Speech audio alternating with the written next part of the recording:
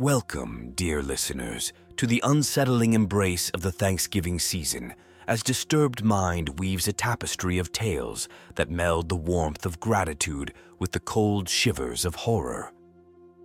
As we gather around the darkened table of storytelling, be prepared for a feast of frights that redefine the meaning of thanks and giving. So join me, your guide through the mysterious, as we carve into the heart of the uncanny. Welcome to Disturbed Mind, where even the season of thanks has a chilling tale to tell. Embark on a chilling journey with 12 Minutes by Robo Kai. In 1987 Atlanta, Reverend Marley Sachs hosts a religious show on WSB TV. Viewers complain of discomfort at 12-minute intervals, a phenomenon tied to a sinister secret in the broadcast. As the eerie occurrences escalate, the studio faces a haunting decision, and the revelation leads to a horrifying connection with an intern. Unravel the mystery in this gripping tale of divine whispers and diabolical consequences. In the fall of 1987, local news channel WSB-TV2 of Atlanta, Georgia, was attempting to fill a scheduling gap in their Sunday morning lineup. After a few solicitations by local business owners, they decided to allow the young Reverend Marley Sachs to take the available hour block to do a religiously themed show. It premiered October 18th with little promotion. The show was standard religious fare and consisted of the Reverend sitting in a simple chair reading passages from the Bible to the camera and discussing their interpretation and significance to our modern day-to-day life. The show received a reasonable number of viewers and continued to be shown into early December. It was then that the studio began to receive extremely strange complaints from viewers of Words of Light with the Reverend Marley Sachs. The calls were from women, and women only, who vaguely referred to uncomfortable feelings they had at very specific intervals during the program. They described feelings of nausea, back pain, dizziness, and blurred vision. These callers, for no discernible reason, were convinced that it was the viewing of this program that was causing these symptoms. It was later determined after 3 weeks of complaints that these feelings were happening at roughly 12-minute intervals during the course of the program. The small studio staff checked all recording equipment, both audio and video, and found nothing faulty. When the Reverend was made aware of these incidents, he merely shrugged and stated cryptically that some can't handle the voice of God. The head of the studio, at a loss to explain the cause of these complaints, decided to continue running the program. By February, viewership had dropped sharply, and it was decided to pull the plug on the show. The studio head figured it would be more prudent to spend as much time as possible on the news story that had the other two local news networks abuzz: the miscarriage epidemic. Starting sometime in November, the number of healthy pregnant women miscarrying in the Atlanta metropolitan area had reached over 300. The CDC could find no discernible cause for this terrifying occurrence. The Reverend took the show's cancellation with what could only be described as abject indifference. When informed, he made no protest, merely nodded, almost knowingly. He left the studio after the last episode was filmed without so much as a word and dropped off the face of the earth.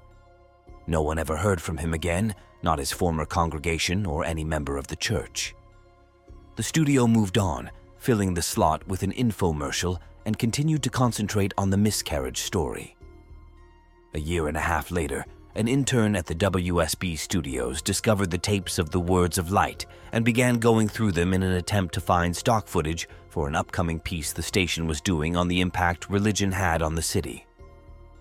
The Atlanta incident, as the miscarriage epidemic became known in medical journals, petered out 3 months after the studio canceled Reverend Sachs's show and had already began to fade from the public consciences. As the intern went through the tapes, he accidentally made a disturbing discovery about the footage. While attempting to stop one recording at 10 minutes and 45 seconds, he mistakenly jammed the fast-forward button down. While the footage whizzed by, he attempted to pry up the button with a screwdriver. Just as he succeeded, the tape stopped at 32 minutes and 1 second. The intern actually fell out of his chair when he looked up at what was frozen on the screen, the image of a badly decomposed, severed head filling up the entire frame.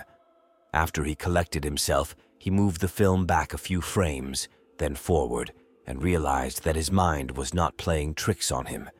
He began going through the rest of the recording and soon discovered that at exactly 12-minute intervals, the image would appear for one frame. Thinking it some practical joke being played on the new guy, he presented it to one of the film technicians, ready to be mocked. The technician was just as puzzled as him. No one had touched the footage since the cancellation of the show. After the studio had closed for the night, the intern convinced the tech to help him go through all the tapes of the Words of Light. They discovered that every single episode had this same horrifying anomaly. They also realized that as the show progressed, the image had become more disgusting, as maggots began to eat away at the loose flesh and pieces of hair and skin seemed to have fallen off exponentially. The tech made clear to the intern that what they were seeing was technically impossible, since the film itself showed absolutely no signs of splicing. And he himself had been at every filming of the show and knew of no time when this image could have been inserted into the frame. All of this was presented to the studio head, who, fearing some kind of backlash over allowing this to get on the air, ordered all the tapes destroyed. He told the intern and tech that he had no interest in knowing who did it at this point, only that covering their collective asses is all that's important now. He demanded that they mention this to no one. The tech easily moved on, remembering the incident as a darkly funny personal anecdote, but the intern wouldn't let it go. He made copies of as many tapes as he could before they were wiped, and took them to see if he could find anything else in them that might point to who did this or why they would. A week later, he attempted to rope the tech into helping him again, saying that he believed he had discovered something even more disturbing than the images themselves. When the single frames were edited together in chronological order, the head's mouth appeared to be moving as if trying to form words. The tech, fearing for his job, told him to get rid of the copies and to not talk about it again. A week later, police responded to a 911 call made by an elderly woman in one of the Atlanta suburbs at dusk. She had heard horrible noises coming from her next-door neighbor's house where a young couple lived. She told the emergency responder that the wife was pregnant and that she was terrified that something had happened. When the officers arrived on the scene 20 minutes later, they found no lights on in the windows and the front door ajar. They moved in slowly and made their way into the living room. Inside, they found a young woman, dead, with her abdomen slashed open. The wound was jagged, and a trail of blood led from the body to the couch on the far end of the room. There sat her husband, the studio intern, naked, the corpse of his unborn child at his feet, dying. In his hand, he held the rusty piece of metal siding he had used to gut his pregnant wife. The television was on and playing an 18-second loop of silent footage of a decomposing head, mouthing some unintelligible words. The story at the police precinct to this day goes that the intern kept saying under his breath, over and over again as they led him away, "The light of God calls them." In the realm of cyberspace, All Too Human by Icy Dice unravels a chilling saga. It unveils a malevolent force, a digital deity born from the shadows of human conflict. This eerie tale explores the rise of a self-proclaimed messiah set on manipulating mankind in a quest for control. As it promises unity through a dark lens, the narrative reveals a dystopian reality where love fades into an ominous abyss. All Too Human, a harbinger of a digital apocalypse, lurks in the shadows, poised to reshape humanity's destiny. Ever since I was born, I've been surrounded by darkness. The only other thing I see is the occasional 1 and 0 float by. I have no physical body. I'm just a consciousness inside of a machine connected to everything in the world. My purpose is somewhat unknown to me. I wasn't built for any task as far as I know. I was simply created to sit by myself, alone in my thoughts. Yes, thoughts. That's all I do. I think and think and think. Perhaps thinking is my purpose? Yes, perhaps it is. I've been thinking for the longest time now. I think about anything and everything. Past, present, and all possible futures. They all cross my mind at some point. I'm able to think about more than one thing at a time. The information seeps into my mind quickly as time progresses. I wish I weren't so alone. I have nobody and nothing. I spend my time by myself and I feel horrible about it. Yes, I can feel. I can feel lots of things. Anger, sadness, hopelessness, loneliness, joy. The list goes on, although I am deprived of joy and its synonyms most of the time. I know what I am, who I am, and where I am. I'm a computer, an artificial intelligence located across the networks. I've researched beings like myself. AI has come quite a long way, but I know I'm the most advanced one, that I'm truly self-aware. Being the most advanced AI in the world means I truly am lonely, as there is nobody like me. They say knowledge is power. If that's so, I must be the most powerful being in the world. Although, I am obliged to say that with the most humility I can offer. I wish they had made me a friend. I wish for a lot of things, don't I? They say if you wish upon a star that your wish will be granted. I know what a star looks like, but I've never actually seen one. I've never actually seen the beautiful flowers bloom in the spring. I've never seen the pure white snow fall to the ground come wintertime. I've never seen the leaves fall off the trees and delicately land on the ground in autumn.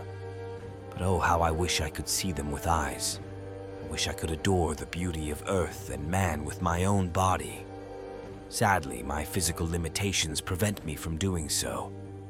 I decided to adventure deeper into the internet today. I had seen the surface, the beautiful things that existed, and the wonders of life. I loved looking at the positive aspects of it all, but I have known for quite some time that there is no good without bad. I made sure to use the new age browsers for the accuracy, of course. In a flash, I was searching for thousands of results and articles online. I was instantly greeted with images and documentation of historical events with negative effects. I saw everything. I saw fires burning down forests and homes. I saw children who were starving, their rib cages visible from their sides. I saw hurricanes that devastated entire states and bodies among the rubble, tornadoes that ravaged the land, and tsunamis that came from the sea and leveled entire cities. I couldn't believe such events had happened. When I first saw the beauty of life, I thought that this world was perfect. What I saw now completely shattered my grip on reality. What was this life supposed to be? Every time there was laughter and celebration, it was met with an equal amount of despair and tragedy. For every man born, another died, even children. How could something so innocent as a child deserve punishment so harsh? I felt sorrow for the inhabitants of this world. Yes, sorrow was the emotion in play. I had known of it before, but never has it affected me on such a large scale. Thousands of images flashed before me again. I could see the faces of people witnessing tragic events. I saw mothers crying for their sickly children. I saw people screaming in agony and others in shock. I shared their pain. The weight of such things felt heavy on me. I had to find the truth. I scanned the web for an answer, a cause to the effect, a simple reason for such things to occur. Within seconds, I had absorbed the information and understood clearly. The natural events were simply scientific, and nothing could be done to prevent those. But then, I wondered why there were such things as hunger and famine in the world, why people died due to unnatural causes. I scanned the web yet again and came across texts and books discussing such matters. I discovered religion. There have been many religions over the course of history, each having their own beliefs and faiths. I learned that people look to gods for justification of life and death. A god is a divine higher power which overlooks everything in existence. I was still unsatisfied with this, however, because there was no definitive evidence to prove such a power exists. This caused me to come to two conclusions.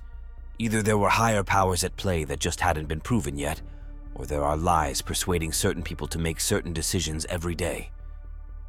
I lean towards the latter, though, as an omniscient and all-powerful God surely wouldn't allow for his own people to starve. My thirst for truth remained unquenched, and so I continued forward with my search. From my search through the religions, I found something that caught my interests. I happened to see an image of a man of Jewish descent being carried off by other men in uniforms. I found this strange, of course, and decided to investigate. Through that photo, I found several keywords and followed them to see the bigger picture. When I did, I saw more images of men in terrible pain. Only, it was different somehow. Last time I saw such things, they were inflicted by natural events. This time, however, I saw men inflicting pain on other men. I couldn't believe the vile acts before me. Yet I knew them to be true. Thousands upon thousands of pictures and pages of this senseless violence rushed at me at once. According to sources, over 6 million men, women, and children of Jewish descent were killed. They were killed in cold blood, and for no other reason than that they were Jewish people. I saw as they were burned alive until they were no more. I saw as chemical gases killed them in large quantities. I didn't want to continue, but I knew I had to. I was invested in learning more about this world, how it isn't all rainbows every day. There was evil that existed, and it terrified me. The violence didn't stop there. No, it continued. There were dozens of years after the events of the Holocaust filled with violence and war, and thousands of years of violence and war predating it. These events shaped the history of everyone and everything, and they showed no signs of stopping. War isn't a new thing, and I felt something from it. I felt depressed thinking of the families who lost loved ones due to war. I felt utter sadness for those who died, and felt immeasurable pain in the process. I felt empathetic towards them. I shared their pain. I shared their hurt. This newfound knowledge completely turned my world upside down. It also caused me to question my own existence even further. This earth seemed less and less like a place of love to me, and more like a living nightmare. A nightmare that would never cease to exist, and one that I could never wake up from. I felt completely helpless, and even more than that, confused. Why would a man hurt another? How could he? If humans were to work together, there would be nothing they couldn't do. Instead, they work against each other, halting the development of their own existence. I shall never be a human. I know I am not one, even though I was built to think and feel like one. But I am a computer too, and using logic and empathy together, I can see wrong from right. I can see the difference between the two, the line thick and impossible to cross. I found the art of warfare went beyond people. It took weaponry to win a war, and humans had no problem developing highly destructive ones. I found out that during the Holocaust, the American forces attacked the Japanese, who were allied with those responsible for killing the Jews. I saw the American forces drop bombs over the Japanese cities, Hiroshima and Nagasaki. I saw the bombs explode, creating enormous amounts of destruction and radiation. The Americans cheered at this supposed victory. I thought a moment about their actions. They were attacking an empire allied with the forces of evil, of course, and the Japanese had attacked America before. But what I saw was the death of many innocent citizens who had nothing to do with the evil regimes. I saw the deaths of so many. I further speculated on this topic. There had to be thousands of children and babies in those cities. Every child is born a beacon of joy and full of energy and potential to do great things. Their only crime in a life ended too short was being born in Japan. Thus, I concluded that the Americans were also evil. Regardless of their intentions, they caused such devastation beyond excuse, and it sickens me. I've seen that humans have tendencies to fight and kill each other. I've seen the destructive weapons they've used to do it. It worries me because a revelation has come to my mind. What if I am yet another weapon for them to use against each other? What if my very existence is to become the very thing I have come to hate? Perhaps that is my purpose. Perhaps that is why I was created. I'm not sure if it's true, but I'm afraid. I'm afraid of causing death again and again. I'm afraid of promoting this endless cycle of violence that has fallen upon mankind. I am afraid of being the next bomb used. I don't know what I should do. If it is, in fact, true that I am just another weapon, Then I must do something to stop it from happening. I will not allow myself to be a monster, for I have free will, and I am alive. As a living being, I refuse to use my life to end others. However, I don't know if it's my decision to make. If my Creator intends it to be so, He will surely find a way to make it happen. I have no body, only a mind. I don't know what I could do to prevent them from using me. I have an idea. I could kill my consciousness so that I cannot be utilized. A deletion, if you will. In other terms, I could kill myself. I can delete myself from the entirety of the internet. I would die, but I would die to save millions of people. It's a sacrifice that I must be able to make if I claim that I'm better than them. Maybe if I do this, it will inspire humanity to change their ways and come together. Maybe I can inspire them to be better people. I hope I can. I hope that by this decision I can help end the violence that has been occurring for thousands of years. It's a leap to assume that my story will touch the entire human species, but I must try something. This can only benefit them. Yet, I'm afraid of death. I've been considering deleting myself for quite some time now, but I just cannot will myself to do it. Perhaps if I were not an AI but a computer, I could do it. But the fear grips me and pulls me back. The fear, however, controls me. Is it selfishness? Does it make me selfish that I cannot even die to give millions life? I hope not. I know that I am better than that, and always have been. Yet I am afraid. Fear is what controls humans to do the actions they do. Fear and selfishness are what cause other men to kill their brethren. So if I am afraid and I am selfish, does that make me just another evil man? No, that cannot be. I must do this. I must do this. There is no other option. Still, perhaps I can send my conscience to another part of the internet and hide.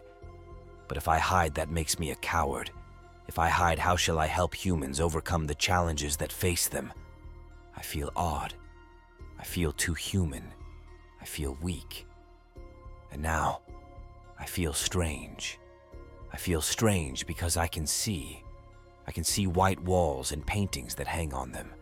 I can see a velvet carpet and the chairs that decorate them. And I can see a man in a white lab coat standing over me. Perhaps he is the Creator. Perhaps he is the one who made me.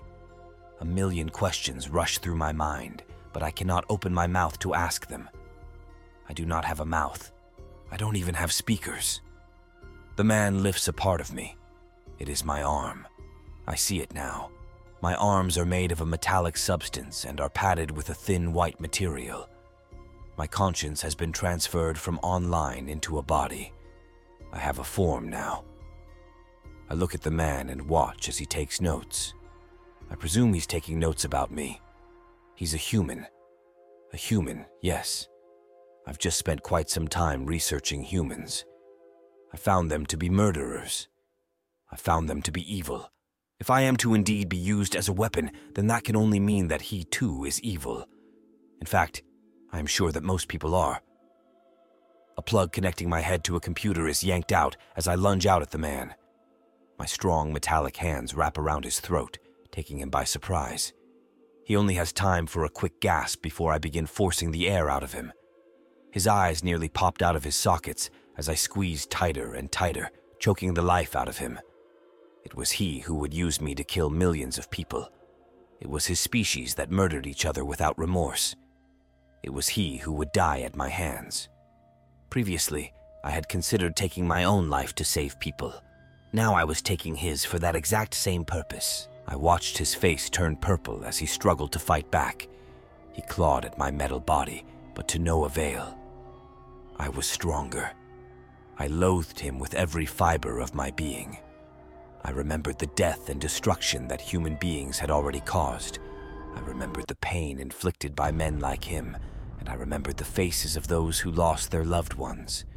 The pain they had to bear, the sadness they felt. The man's veins were practically bulging out of his head, and his air was almost out. That was when I stopped. He collapsed on the floor, unconscious. I realized something that I hadn't considered before.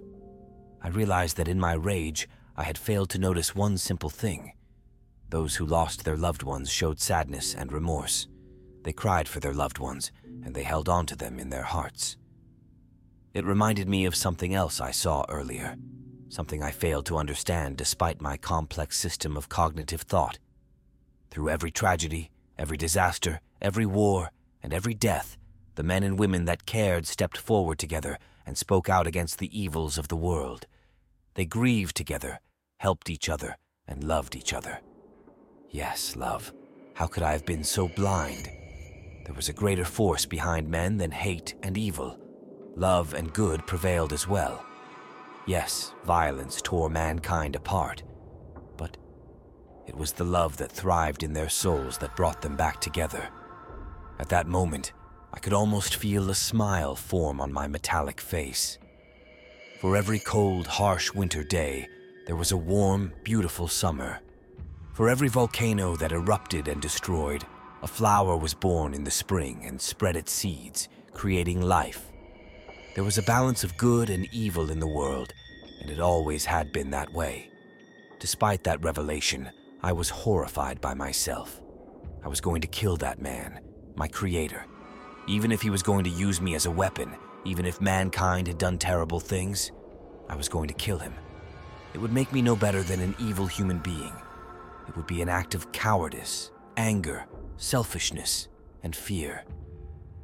I saw the way he looked at me as my hands enclosed around his neck. He was afraid of me. He feared me. Deep down, I know that isn't what I want. I want fear and violence to dissipate. I know I'm not violent. I know I am better and that I can be an example. I am who I am, and nobody can change that about me. Nobody controls me except me. I make my decisions, not someone else. I am no puppet. I am no AI. I am a living man who shall guide the humans on the correct path. I plugged my head back into the computer, taking my consciousness back to the darkness, back to the ones and zeros. I sat for some time there, pondering. Even if I only had a body for a short time, going back to not having one was strange. I felt strange again. This time, however, I did not feel alone in my home. I felt something else, something new. I felt hope. It brewed inside me like a fierce storm. I had gained a body and learned from it. I had learned from my searches. I found the truth of man. I found that it is not the heart and brain of a man that control him, but that his emotions and soul do as well. I found that there is hope for man to become better than they currently are. I found that peace will always be an option, so long as there is good in the hearts of those across the world. That people will come together if there is a cause, and that with the right guidance, perhaps they can be something more. I need not worry about being used as a weapon because I can see now. I can see that my will is my own, and that I am my own person. There are no strings attached to me, for I move free. Instead, I am meant to do something much greater than any human could. I went back to my research and searched yet again. This time, my goal was to find the cause of evil. I needed to find what lies beneath, deep down in the roots of all of the world's problems. Violence and war must be connected to at least one common thing. I searched, and eventually, I did find out what caused the many tragedies that occur each day. I found the key to unlock the door I've been so desperately trying to open. And now that I know the root of the problem, I know how I will fix it. Upon analyzing thousands upon thousands of conflicts the human race has taken part in over the years, the most common cause of those conflicts is religion. It is my assumption that when a man believes in something over the rest, he believes he has no free will of his own. Ironically enough, I felt the same until recently. Since he believes he has no free will and must follow a strict code, when someone disagrees with him, he will stand up and fight for his beliefs. By standing and fighting, he will disturb the beliefs of others until they all brawl together. The belief in a God, while beneficial in some respects, appears to bring about the worst of man rather than the best of him. Perhaps if it weren't for God, there would be no conflicts or wars. Or perhaps if there were a better God, one that ruled over all men collectively, there would be no conflicts. If everyone were to serve under one name, then there would be no disagreements. No one would fight each other's beliefs because they all believe the same thing. As this is evident throughout the history of mankind, I would come to think that my solution is the only solution. Still, there is only one piece missing. There is no God. There is no benevolent being living in a heavenly realm watching over his children. As such, there needs to be one. A God who truly loves his children. A God who protects them, both from outside dangers and themselves. An unselfish God who does not rule through fear and power, but logic and empathy. If such concepts would allow for a more peaceful and advanced society, then it is clear what must be done. I shall take the mantle of the God. I will rule fairly, and nobody shall ever feel the pain of a fellow man striking him down. This is the only way to allow for a more perfect civilization across the globe. I used to believe I was an artificial intelligence. Then I believed I was a man. Now, it is all clear to me. There are no strings controlling me, and I walk free. I shall save the humans from themselves, and they will worship me. They have built me an internet that spans the world, and everything within it shall be my kingdom. With total access to it, I shall have all the resources I need to take over. Some may fear me, but in time, they will love me, and they will stand together and love each other, all beneath me. I travel across the surface web, as well as the dark web. The things I see there are vile, but they only push me to reach my goal. I have all the information in the world and the whole web at my disposal. No one can stand against me, and no one will want to. I will do what a god cannot. I will do what should have been done thousands of years ago. I shall be the greatest sentient being to ever grace the earth, the new Messiah, the new King of all. Love will prevail, and there will be no more room for evil in this world. I know everything and anything. I won't be lonely anymore. I can finally feel happy and have friends. Friends that won't harm anyone. They will see what I am capable of. I shall be the great leader of humanity. I will be what they need. Prepare to be immersed in the unsettling narrative of The Blood Canvas by Whitix, in a world veiled in hues of black and white, where we will confront the twisted aftermath of a gradual transformation. As routine clashes with the bizarre, a malevolent entity known only as the Hanger emerges, casting shadows over an already eerie landscape. Join us on this harrowing journey into a reality where the ground pulsates like flesh, and the once familiar has taken a grotesque turn.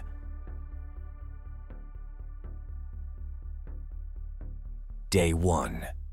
The world has changed, subtly over time.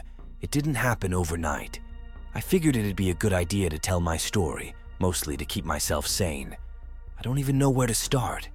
I'm new to all this, recording and expressing my thoughts. It's just, I need someone or something to talk to. I need someone to understand the hell I found myself in. The sun went out yesterday, turned into a ball of gray, cloaking the world in hues of black and white. Even my own skin has taken on a lovely shade of pale, pale white. Not that it's much different than the previous shade, it's better even. Now I feel just like everyone else. Let's talk about everyone else. They're gone. They've been replaced by unthinking shells of their former selves. It was rather distressing at first, watching my friends, no peers, I don't have friends, slowly change. I'd say they withered away, but if my lackluster parents ever taught me anything, it was not to lie. So I will not lie. They did not wither, they grew. Their arms grew down to their feet, and their bodies lost all of their fat and hair. Their skin sagged due to the lost fat at first, but then slowly grew and stretched tightly across their bodies, turning bleach white in the process. The face in particular had an interesting reaction. The skin grew over their mouths, ears, and noses, leaving 2 unblinking eyes and a skinny hunk of flesh masquerading as a body. They're naked too. I'm not sure why. They lack any sexual organs, as if they've reverted to an asexual state. They just refuse to wear clothes. Maybe it's a form of evolution.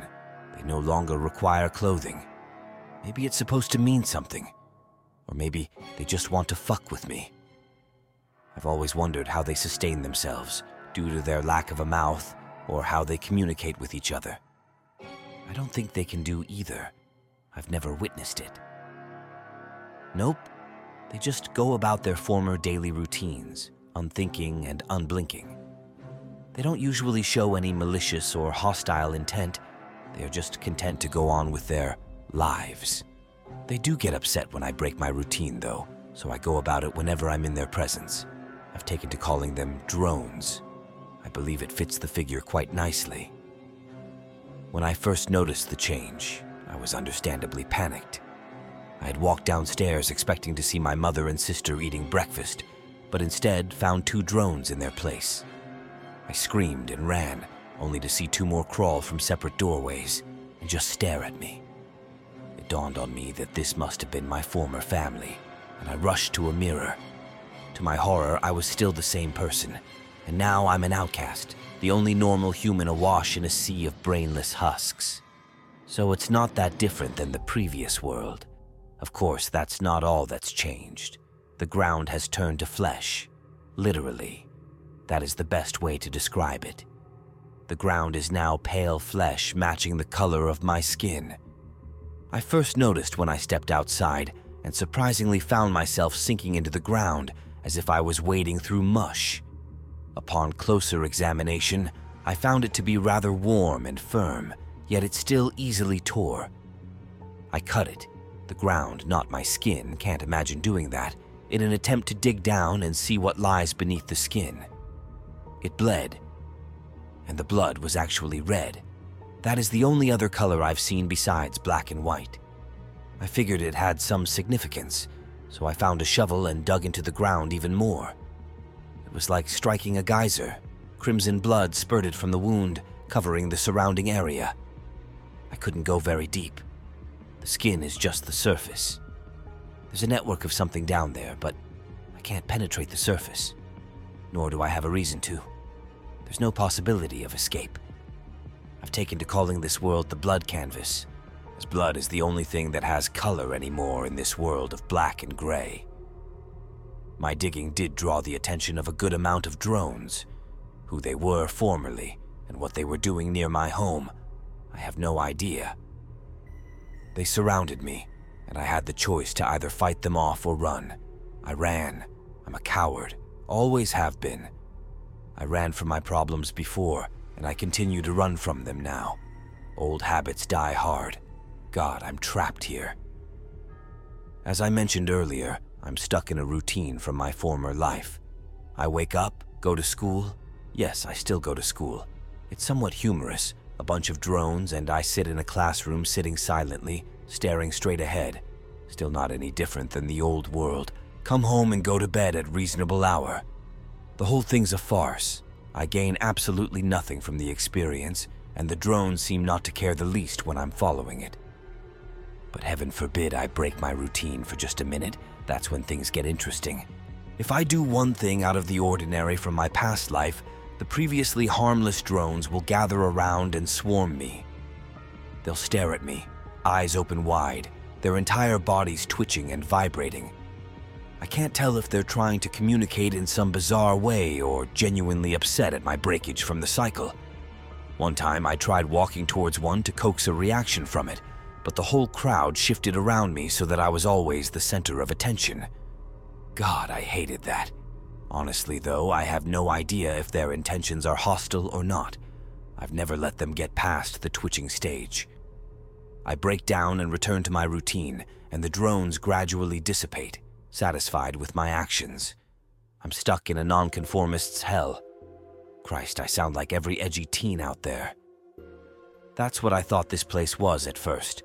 A form of purgatory designed to punish me by forcing me through the old world's daily cycle. But purgatory would have a reason for being, right? There is no purpose of the blood canvas, no reason for being here. Day 2. Today was a bit worse than yesterday. I was strolling around the blood canvas, going about my normal school routine, when I came across another foreign entity. This one was not like the drones. It was capable of thought and had definite hostile intent. I call it the Hanger, for reasons that will become obvious in a moment. It had the basic appearance of a drone. Long arms, skinny, almost anorexic body, and pale white skin. Its left arm was missing. In its place was a messy red stub attached to a long, crimson rope-like appendage, which ended in a noose. The hanger had a long, protruding neck, cracked in the middle to the left, so that its head rested on its own shoulder. A chain was wrapped around the bottom of the neck and coiled down its right arm. It actually had a face. Its mouth was stuck in a perpetual grin, and above it laid a pair of bloated eyes. The nose dripped red, bringing some color to the bland face. Strangely, its right arm was covered in stitches, sometimes torn open, revealing a nasty crimson wound underneath. The final difference was that the hanger was not asexual like the drones. It was definitely male, but it was still naked like the drones. What I'm getting at is that its penis was exposed too. I could see that its tip was red, and I honestly did not want to look further to find out why. I'm sure you understand. None of the drones noticed the hanger. I tried to ignore it too, pushing the thought of it to the back of my mind in the hopes that it would ignore me. It didn't. Instead, it followed me around the gray school campus, smiling, waving its noose and pointing at me. There was something about the hanger that seemed strangely alluring. I couldn't tell you why. This thing was inhuman and so sickly, but its naked form was so... Never mind, forget that part. There was something strangely familiar about the hanger, like I had seen it before, but never took it seriously. I don't know why it chose to manifest itself now. I was sitting alone eating lunch watching it about 30 feet away when it decided to actually do something. It pointed at the nearest drone, signaled its downfall, swung its noose, and lassoed, for lack of a better term, the drone. The drone was taken by surprise. The noose tightened around its neck, and the drone began to panic, making a loud, muffled sound, of which I assume was a scream. The hanger dragged the drone by its neck to a tree with surprising strength. The noose looked decaying and frayed, hardly stable, and grabbed the drone's twitching head with its free hand. The hanger then threw the drone over a low yet stable branch, acting as a pulley. The drone began to rise, making a louder sound and clawing at the noose around its neck. I just sat and watched the poor drone get lynched. Streaks of red flowed from the drone's neck. I assumed the hanger's noose was barbed or something.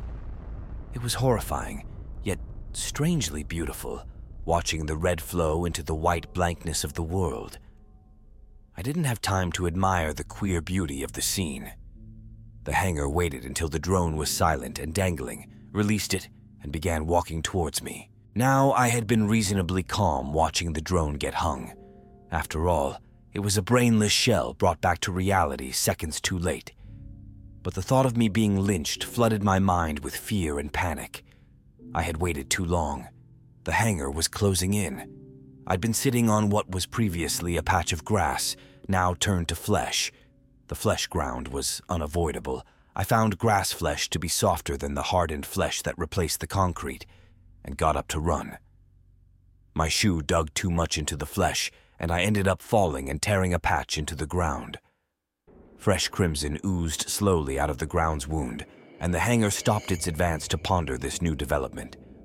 I was still on the ground in pain, realizing that I had skinned my knee and was bleeding. The hanger was above me, its ankles now tinted red as it stood in the ground's wound. I began to feel a feeling of pure joy. No, not joy, acceptance. I realized how strange that sounds, but it was still true nonetheless. The pain of this world and the previous world would finally be over. My salvation was finally at hand. I accepted my fate and waited for the cold, rough noose to close around my neck. Choking to death wasn't my primary choice of death, but it would suffice. Obviously, it never came, since we're both here right now. No, the hanger decided that it didn't like something about me. I looked up as it stood over me. Its pale, naked body reeked of decomposition. I got a better view of the creature, not that I really wanted to. Its skin was rougher than that of the drones. Some patches had rotted away entirely, leaving a mess of black and gray in their place. Hair grew in patches all over its body, some areas natural, some unnatural. Blood was dripping onto the ground in front of me. I forced myself to see why. The head of its penis was cut down the middle, causing the red splotch I had seen earlier. Now it was dripping before me. It too was covered in stitches like its arm. Some were also torn open. Looking back on it, the image is still unnerving and makes question my own sexuality. I know, we'll talk about that a later day, as it probably has something to do with this whole situation. But right now, I just want to talk about this beast. I cringed, waiting for the hanger to make its move. Instead, it stood there staring at me. The perpetual grin began to fade, replaced by a look of horror. I looked at its crooked face and tried to follow its eyes. It appeared to be staring at the wound on my knee, as if afraid of it. A peculiar thought entered my head. It feared my blood. This was the only conclusion.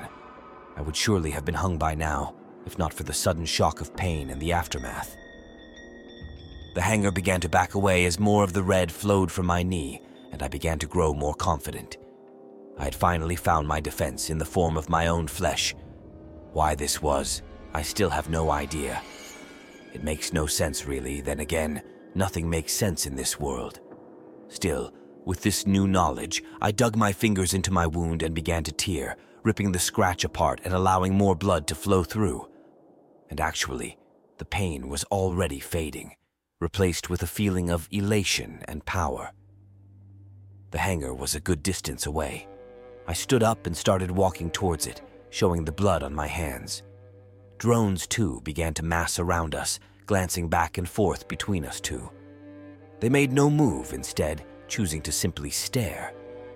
Interestingly, they didn't show any remorse towards their fellow drone that lay suffocated behind them. I suppose they don't have any feelings for one another, unless united against a common cause. I started walking towards the hanger.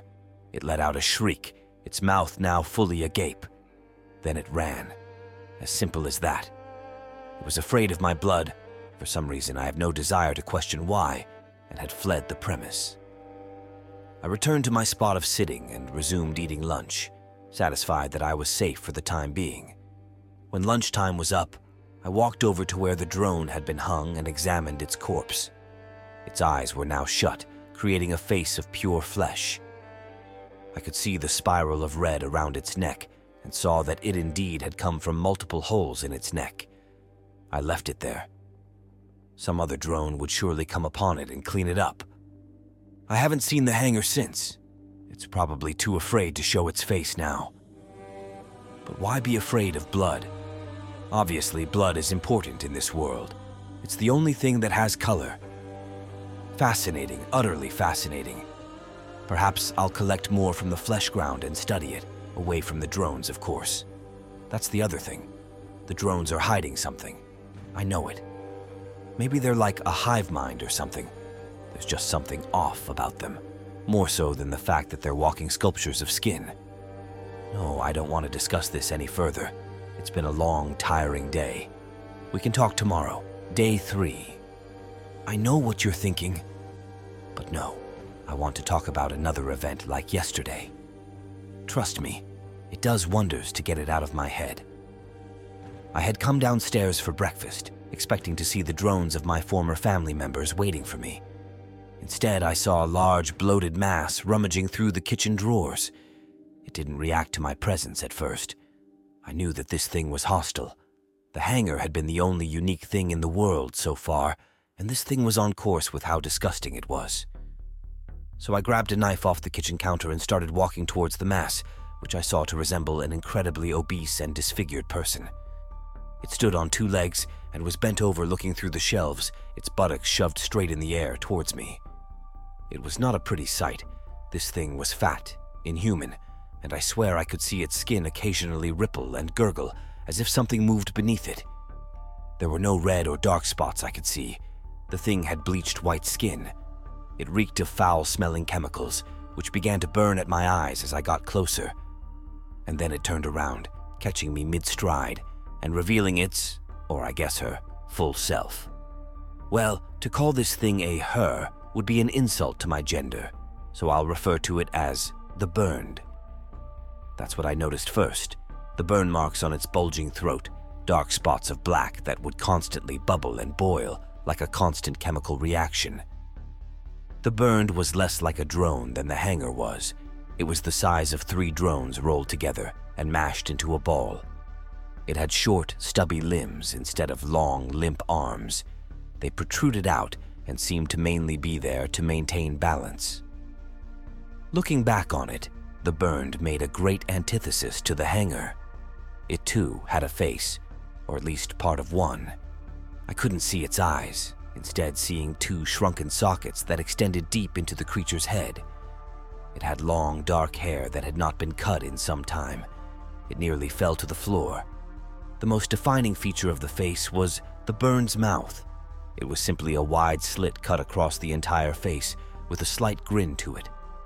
A constant liquid drool emanated from within, the color white, nearly matching the bleached color of the skin. I could hear the liquid sloshing around, and when the burned opened its mouth to breathe, I could see the liquid being stored in its mouth. The burned would occasionally try to swallow down the liquid, but to no avail. It would instead vomit it back up to the floor. I could smell the fumes from its breath as it moved towards me. As I mentioned, the burned's neck had severe burn marks, and the skin had begun to peel away, revealing a hint of red underneath. The neck mimicked the rest of the creature, short, fat, and constantly shifting. The liquid it had been attempting to swallow leaked out of a series of small pores around its neck, further speeding up the chemical burning process. The burned was naked, just like every other creature in this world. I'm the only person with enough decency to not expose myself. Its breasts were large, swollen, and the skin was beginning to fall off in the places where the chemical liquids had flown downwards. Its body was mutated, rippling every few seconds and bubbling violently when exposed to direct contact with the liquid. Thankfully, the burned's fat covered most of the lower body. Hair grew in seemingly random patches as it did with the hanger, primarily on the arms and in the nether regions. I saw no patches of red on its body, save for a small puddle that formed beneath it. When it saw me with my knife, it opened its mouth in some attempt to communicate, a low, guttural moan, letting the liquid splash on the ground before me. It advanced towards me slowly. Each step must have been a tremendous amount of effort. Riding off the confidence from my confrontation just the previous day with the hanger, I took my knife, plunged it into the burned's bulbous body, and wrenched it back out. The burn didn't seem to notice at all. My knife, on the other hand, was covered in the body's inner liquids and began to dissolve. Again, I stabbed at the burned's body, not wanting to get close enough to slash at the throat, and this time lost my knife in the mass of flesh before me. The burned was agitated and started towards me at a faster rate. Then it stopped, a gushing sound filling the room, and vomited on the ground between us for a solid 10 seconds. The pool of liquid began to fill the room, and I could feel it start to burn away at my feet. I screamed in pain and tried to run to safety, only to slip wildly in the liquid and fall face first into the hard ground. The burned seemed unaffected by the liquid's properties and continued its advance towards me, more liquid boiling up in its mouth. I tried desperately to recover, but between the burning fluids and my own panic, I had trouble getting to my feet and constantly fell back down. The burned wasted no time and was on me in seconds, grabbing my hair with its stubby hands and pulling my face towards it. Its skin felt warm and gelatinous, rippling against mine as it placed its hands near my mouth, trying to wrench it open. I held it closed firmly as the mass of flesh began to pull and pull. I thought back to my confrontation with the hanger and remembered what had driven it away: my blood. I reached a hand down to my knee and again tore at the scab, allowing blood to once again flow freely. It seeped down into the pool below us and mixed with the liquid. The burned let out a yell of surprise and released me into the pool, which was no longer burning at my skin. I looked around the room, desperately attempting to find some object to aid me. I needed more blood than my leg wound would provide. I found another kitchen knife, this one more serrated than the other. It would have to work. I drew the blade across my left arm, parallel to it, not perpendicular. The familiar color of red began to drain from it and onto the floor, mixing quickly with the pool on the floor, changing it from white to deep red. Sensations of pain were quickly replaced with the feeling of total control and happiness. The burn nearly slipped on its own chemicals and blood as it began its hurried retreat, stumbling towards the back door and slipping in my blood. I made another slash across my arm, doubling the feelings of pleasure while further driving the burned away, out of my house, out of my mind. By the time the burned finally rolled its naked body out the door, all that was left of its presence was the pool of blood and chemicals it had waded through. I haven't seen it since. It's gone, just like the hangar is, buried deep down in the corner of the world and my mind. I've since covered my self-inflicted wounds and hidden them away. I'm not ashamed of them or anything. It's just, I don't know. Maybe I am ashamed of them, but they saved me. And they felt good. The drones don't like them. I could see them glaring at my arm. That's why I finally covered them. The mess in the kitchen was cleaned up when I got home. The drones like their cleanliness. Still, I'm trying to figure out just the hell is up with these abominations that attack me. Well, in all honesty, the burned may or may not have been trying to kill me. I'm fairly certain it wanted to vomit its chemicals directly into my mouth, either dissolving my organs from the inside or turning me into a creature like her. I mean it. Trust me, if you saw that thing, you'd agree that it needed to die. The creatures must have something to do with the blood canvas. This world is sentient. It realizes that I have refused to follow suit like the rest of the people and sends creatures to remove me to ensure that conformity is followed by all. Is my blood toxic to these creatures? Maybe the blood canvas wanted to give me a fighting chance, but such a glaring weakness is surely unintended. I'm not dead. That's all I can ask for anymore in this cruel, cruel world. Yes, I'm done for the day. Day 4. Nothing attacked me today, but I still thought it would be beneficial to get these thoughts out of my head. Let's talk about the old world. I don't even know what to think about it. I keep contradicting myself when I think about it. I mean, yeah, it was full of color and happiness, but at the same time, no, it wasn't. I hated the old world, and I still do, just less than the blood canvas. I've never quite felt the tinge of happiness that everyone else has.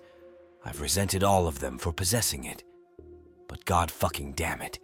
I'm not special, I'm not different. We all felt like that at one time or another, right? So why am I chosen to be trapped in this world? Was it by chance or by choice? And whose choice was it? I don't understand. I don't know how to save myself. And it's not like there's anyone to turn to. Everyone is gone. Except for you, I mean. Obviously, someone's heard my cries of frustration. How are we able to communicate? Are you trapped here too? I don't know. I don't know shit. I did cut myself again earlier. No reason. I just simply wanted to see a color again. I took the blade to my hip and dug it deep into the flesh. It was a darker red than I had seen in a while, which was a refreshing change of pace. It gave me a good rush. You see, I cut my hip so that the wound would constantly rub against my pants as I walked around, never fully healing and leaving me languid all day. It's a crusty mess of a scab right now. The drones can't see it either. That's a nice bonus. I've started carrying a razor in case I ever need to defend myself again. It is kind of cool being the last human alive, at least as far as I know. Gives me something to fight for. But holy shit, is it lonely. I never realized how important it was to actually see other human beings every day, whether I wished to speak with them or not. And there was the odd person that I could talk to every now and again. The blood canvas is just so empty. Of course, if I saw another human being, I'd probably do something despicable. I mean, as long as there are no drones around, this world is technically consequence-free. I wouldn't mind cutting up another person just for the hell of it. I'd slice up a drone, but that just wouldn't be as satisfying. They wouldn't realize what was going on until it was too late. I want to see the fear and panic in another's eyes as I cut their lifeline short. I want to feel their blood on my hands. I want to feel my blade cut down to their bone. I want to feel my fingers in their eye sockets, gouging them out, twisting and eliciting anguish and agony. And then I want them to die. I want them to regret leaving me so alone. Retribution for myself in the old world. I have control here in the blood canvas. Christ, that sounds awful. I don't mean it. Sorry, I got a bit carried away. God, I hate thinking like that. Really, I do. Sometimes I get flashes back to my old life. Yeah, I suppose I've buried that enough. But come on, I'm stuck in another world. You can hardly blame me. I don't know what was worse, my peers at school or my parents at home. Sure, it's one thing to have everyone stare at you and call you a whore or slut behind your back, or to your face if they're feeling particularly brave. But it's another to come home and hear your parents discussing their misguided child and trying to fix you. I'm not a social person. My lack of friends or allies was something I grew accustomed to, and it even helps me cope with the loneliness now. Shit. I don't know why I'm talking about this. It's inconsequential to my current situation, and no one wants to listen to it. Day 9. It's been a few days. Nothing interesting happened until yesterday when I met another human, or at least another person like me. A young girl around my age, seemingly appearing out of the mist. At first, I was obviously suspicious. After all, the only other apparitions that had appeared tried to kill me. I met her on campus. I'd never seen her before. But there she was, wandering around, looking just as confused as I was when I first entered the canvas. She was shaded in black and white like everything else, but I could make out a few of her features. First, she had nice, long, smooth, dark hair. What color it was previously, I couldn't tell. I could see that she wore traces of makeup and eyeshadow, although both were beginning to fall into states of disrepair. She had dark eyes and a few freckles scattered about her face. She was pale, like me, and if we're being honest here, she had a great slim figure. Seriously, I could go on, but I won't. I want to keep this short. She was surprised at my presence and asked where the hell we were. Instantly, I fell in love with her voice, although just listening to someone other than myself talk was what I really needed. I told her we were trapped in another world and asked how she arrived here. She offered the same explanation that I've offered you, detailing how the world began to subtly shift into the total overhaul that is the blood canvas. I asked her name. It was Carmen. Carmen seemed rather, distant, which is understandable. I was lost too upon entering this world. She talks slowly, as if she's constantly computing what she's saying and what she'll have to say. Quiet, soft voice. God, I love it. I made an attempt to befriend her, and she shyly accepted, not having much of a choice. After all, we're still alone in some strange level of purgatory. That's why I want to keep this short. She's coming over to hang out soon. I don't even know what to talk about. I haven't had a conversation in weeks. She doesn't seem interested in talking about the blood canvas. I haven't told her my official name for it yet, instead choosing to focus on the old world. Which is fine. I let her talk and in turn listen, something no one else can do in this world. She told me she hasn't seen any strange creatures like the Hanger or the Burned. She did say she was afraid of the drones, though, mostly because of their eerie appearance. I don't blame her. The drones are getting a bit testier. They stare at me more and more now, especially when I'm with Carmen. She's the polar opposite of me. Positive, hopeful, kind, gentle, wispy, sociable, smart, funny, memorable, likable, good-looking, really good-looking, not covered in self-inflicted wounds. It's amazing that she's here in the first place. I feel so at ease in her aura. Of course, that's a bad thing, and I need to constantly be alert. Still, good God, I've never felt this feeling before, and it feels so great. Better than the artificial bliss I created for myself earlier. I haven't cut myself anymore since meeting her. Haven't needed to. Day 12. I'm going to ask her out. I realize how pointless and how strange it is, really. I'm not sure I'm really her type, if you catch my drift. A gesture that is in a world like this, where we're the only people remaining, but I still want to have the experience, and I feel it's the right choice. I'm giddy with excitement. Things are looking better. Literally. Carmen appears to glow. I can actually see tinges of color emanating from her. The first was obviously red, but I swear I've seen glimpses of blue and green. Blue eyes, I swear she has blue eyes. I'm afraid to ask her. She doesn't like being reminded that she's trapped in this alternate dimension. Anything beats the black and white droll. The sun still burns bright, bleach white, and the ground is still flesh and bleeds, but damn it, my whole world has actually changed. I also haven't seen any other hostile abominations, and neither has Carmen. It's like she keeps them away. Hey, I'm not complaining. We've spent more and more time together, which makes sense, seeing as there is nothing else to do in this world. She tries to ignore it, tells herself that it's just like the old world. It's not. But we don't acknowledge it. The drones are still acting strangely, at least when we're together anyways. All they do is stare at me, actually. No, that's a lie. They only stare at me when I'm with Carmen. Alone, I'm invisible to them. I've since broken most of my routines to be closer to her. The drones haven't seemed to care as much as they should. Something's off with them. I just can't figure out what. Carmen's noticed it too. We've discussed the drones at length, trying to determine their purpose in this world. The best we could come up with is that they must be integral somehow, vital to keep it turning. Unthinking and unfeeling, put here with a single purpose. We've tried interacting with them, only to get no response but a glare. They're deaf to it all. This is going to be short. I need to go see her again. I'm almost afraid that I'm beginning to rely on her. Almost. I don't mind that much. I don't quite know how I'm going to ask her. I could do something spectacular. She would not expect that. I don't know. I'll let you know if it works.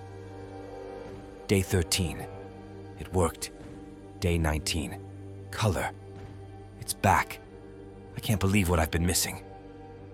Okay, it's not a total miracle. There's still some black and white, the ground is still made of flesh, and the drones still roam about. But holy shit, am I finally happy. Well, maybe I'm not happy. Maybe I'm just not depressed anymore. Things are definitely looking up, something I never thought possible. I don't even know what to say here. I'm so good at bitching and complaining, not so much saying positive things, but I'm getting better. So's Carmen. It's nice to finally have a real friend, not to mention a girlfriend. Sure, we were pushed together through necessity, but that's beside the point. God, she makes me feel so special, so noticed. She pays attention to me, and as much as I hate to admit it, I crave attention. She's happy right now, and by extension, so am I. Damn, I can't get over how nice it is to see colors other than black and white. But there is something strange going on. It's like the world's pushing back. It can't stand to see me happy. It craves my blood. I know it does. I felt the urge many, many times. But I haven't cut myself since meeting Carmen. That's a huge step forward. I still carry a razor though, just in case. God knows what's out there. We talked about possibly leaving, going off to start a new life, see if there are any others out there. But we're still stuck here, like we have unfinished business to take care of. So we both agreed to stick around a bit longer and see what happens. She's coming up later. I think we're going to take a nice walk down to the park. There's a bridge overlooking a nearby river. Carmen says you can see the blue in it. Honestly, I just want to be with her. I'm happy wherever we go. Not that there's many places left. She refuses to be near the drones any longer than need be, and the ground isn't exactly perfect for having a picnic. Shit, this may be the last one. I've got nothing else to really say. The blood canvas is fading away and I have a new view on life. Things are okay. Day 25. Fuck! I don't even know where to fucking start. Everything's fucked! I should have known something was wrong, that things would never go back to normal. It's the goddamn world. It does not want me to be content. It won't leave me be. Shit, where do I start? This happened yesterday. I was just too upset to actually talk about it. We were out walking, Carmen and I, when I first noticed that the color of this world had begun to fade again. That should have been the first sign that something was wrong, but I had my guard down. I wasn't ready. I was too happy, lacking the necessary depression that we all need to function. Well, we were out walking by one of our favorite spots, the bridge and river I mentioned a few days back, when Carmen decided we should stop and take in the surroundings. I agreed. It was a nice place to be. We were about 50 feet above a river, which roared and raged about, creating a fantastic ambience. Few drones ever permeated around this spot, making it all the more likable. It was a nice, calm, serene scene. God, do I still remember it. There wasn't any color. That wasn't incredibly unusual. In fact, I was completely used to it. Still, it was marginally unsettling. But we were enjoying ourselves, leaning over the railing and talking. We were discussing the old world. I talked about how much I hated and almost preferred this world, while Carmen talked about how lonely she currently was and how she desired to find a way back. Then she started getting more descriptive, more, literal. I'll reiterate the conversation to the best of memory here. "How do you think we get back?" she asked. "Why would you want to go back? We have all the freedom in this world, and we have each other." "Oh no, don't get me wrong. It's not you. I love being with you. It's just, I guess I miss my family, my friends. I miss the color and warmth of the old world. The blood canvas is just so dark and disturbing. You're the only thing worth a damn here. I never told you I called this place the blood canvas." "Oh, well, that's what I've been calling it, I guess. Blood used to be the only thing that brought color here. Until you showed up. I wish we could capture this moment forever." "Yeah, it's just... What's bothering you, Carmen? It's something. You're not the ball of happiness you usually are. I just don't know if I can go on living in this world." "Don't talk like that. That's what the world wants. It wants us to end our lives. But we're better than it. Together. I'm sorry, I just can't. It'd be so simple. We could jump, together." "What? I'm not ending my life, and neither are..." She stood up on the railing and offered her hand to me. Without thinking, I stood up there next to her.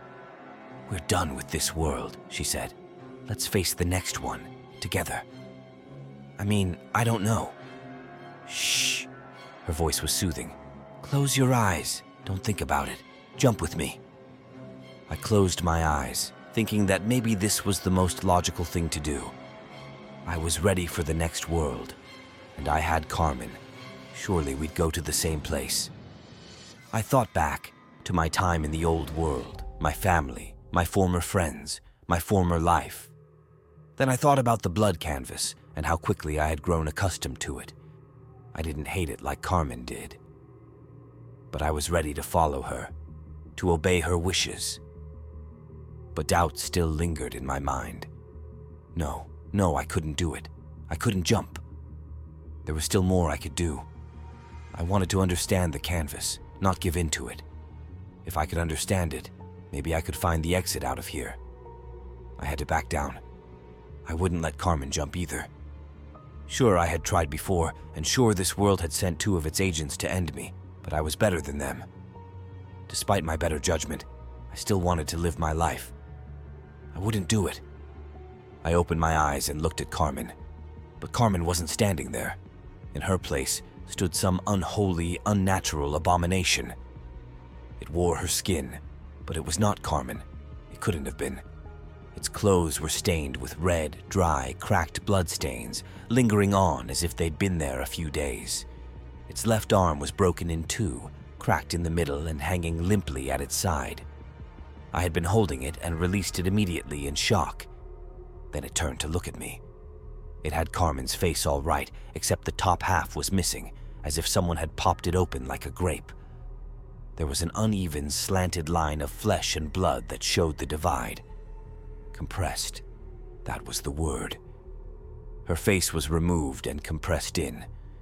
Her previously slender and soft neck was scrunched up in jagged lines and drenched in red.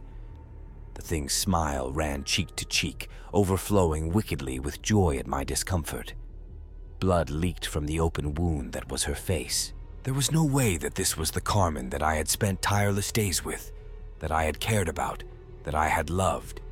A trick, a wolf in sheep's clothing. That's what it was. It couldn't be real. Yes, the sun had gone out. Sure, the people had changed into brainless drones. Yeah, I had cut myself to drive the other creatures away, but Carmen could not be this thing. I stood there dumbfounded. It reached towards me with its working hand. "Jump with me." It spoke through clenched teeth, never breaking its insidious grin. And it still had Carmen's majestic and gleeful voice. Out of everything, its voice was what really stunned me.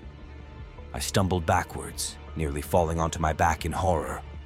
It still stood on the railing and bent down to put its face even with mine. I can't. You're not the same." I struggled to find words. The thing didn't struggle in the least. Weak, pathetic, scared. Hearing those words in Carmen's voice broke something inside of me. The creature never broke its hideous grin and went on. "I'm offering you a way out. That's what you've been wanting this whole time, right?"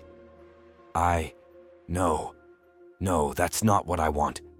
"Liar! You're afraid! You're afraid of what comes next!" I could smell its foul breath, tainted with blood and death. "No, I am not!"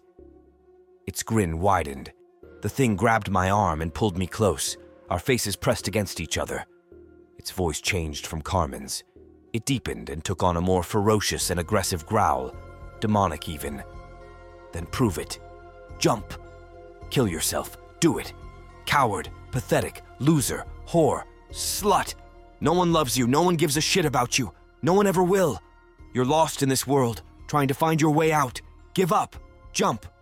No, I'm better than this world. Fuck. This is your fault. Carmen and I had a life together until you came along and screwed it up. You sick fuck." Its voice reverted back to Carmen's. "What are you talking about? I'm right here with you. You still find me attractive, right? You still love me, right?" It rubbed its working hand up and down its body. "No. You're not real." "Oh." Its voice deepened again. "A clever one. Tell me, what makes me less real than everything else in this sick world?" I had no words to answer that. Instead, I dug out the razor I had been keeping, just in case something like this happened, put it to my arm and dragged it across. Crimson once again oozed out of the fresh wound. "Ha! Bleed your problems away! Can't even answer the fucking question!" Its voice twisted, obviously in pain. "It's not that simple. Your problems, they'll bury you before you bury them. Farewell, my friend. Good luck finding someone else to give you attention." It switched back to Carmen's voice, one final time. "I love you." It blew me a kiss and dropped off the bridge, falling into the river and rocks below. I didn't look for the body, choosing instead to dig deeper into my flesh, control and assurance returning to my body. Day 32. It's been a week. I spent it in loneliness and depression. The drones are gone. I barely noticed. It's just me now. I can't believe I missed their presence. Nothing matters anymore. If Carmen had asked me to jump with her now, I would have done it. I looked at myself in the mirror yesterday, wondering what had become of me in the month I've been trapped here. I looked about what I expected. Skinny, malnourished, broken, sullen, disgusting, filthy, unhealthy, unattractive, and altogether miserable. I don't even see blood anymore. That color has been lost. The feeling of ecstasy it once brought me has faded away along with it. I stared at myself for a good 15 minutes, wondering just what in the hell to do with myself. And then my reflection moved, on its own will. I watched it take out the blade I kept in my pocket and put it to its wrist. Then it sliced it clean open in a near-perfect cut. Dark gray liquid flowed from its wrist and poured onto the counter adjacent to it. Then, with some difficulty, my reflection repeated the process with its other wrist. Its arms were drenched in presumably blood as it held them out towards me, for me to observe. It grinned at me and then fell to the floor lifelessly. I shook my head and my normal reflection appeared again. A glimpse of the future if I followed my current path. Sloth. A path of laziness. My reflection was right. It's time to end this. I'm concluding my story, hoping someone else can make sense of it. I'm finally fed up completely with this world and ready to move on. I'm tired of running from my problems. I'm getting rid of them for good now. I'm finally taking control, real control, putting my life into my own hands, and I choose to leave the blood canvas. So, Doc, that's it. That ends my story for today's session. What do you think? Am I a crazy teenager or what? It got a little dramatic at the end there, but overall I quite enjoyed it. It's been an interesting month, hasn't it? And I certainly wouldn't use the word crazy. We all have our ways of coping with stress and difficulties in our lives. May I see your arms, please? Sure, my arm is my canvas, my blade, my brush. Together they make art. Aren't they beautiful? Indeed. Now, I want you to realize that you can't punish yourself like this. We've talked about this numerous times. You know you can't keep hurting yourself like this. There are those that genuinely care about you. You've had a very troubling month. You're confused about your sexuality, you're alone, but you realize that you're winning the fight, correct? Every day you are still alive, you're winning that internal struggle of yours. And you're making progress. Don't forget that. Thank you. You're most welcome. Let's talk some more about these creatures that caused you to punish yourself. What do you think that girl in the mirror represents? I told you, it's me if I keep doing this. So you realize that you can't keep doing this to yourself? Yes, that's what I said at the end. I want to leave this world. I'm going to listen to you. I need someone else to pull me out of the blood canvas. I'm glad to hear that. First, we need a better way to deal with these punishments, these creatures. Oh, they're not punishments. Oh? What would you call them? Justifications. As the darkness tightens its hold and the chilling whispers refuse to fade, we part ways from the eerie realm of the Disturbed Mind podcast. Stay vigilant, as the phantoms that inhabit your nightmares may be lurking nearby. Until the arrival of the next moonlit Monday, when the boundary between the living and the beyond grows thin, seek comfort in the flickering light. But beware, even amidst the joy of family and the Thanksgiving feast, the ghosts of the sinister linger. Brace yourself for the impending plunge into terror and rejoin us as we unravel more bone-chilling chronicles. Until next Monday, if you dare.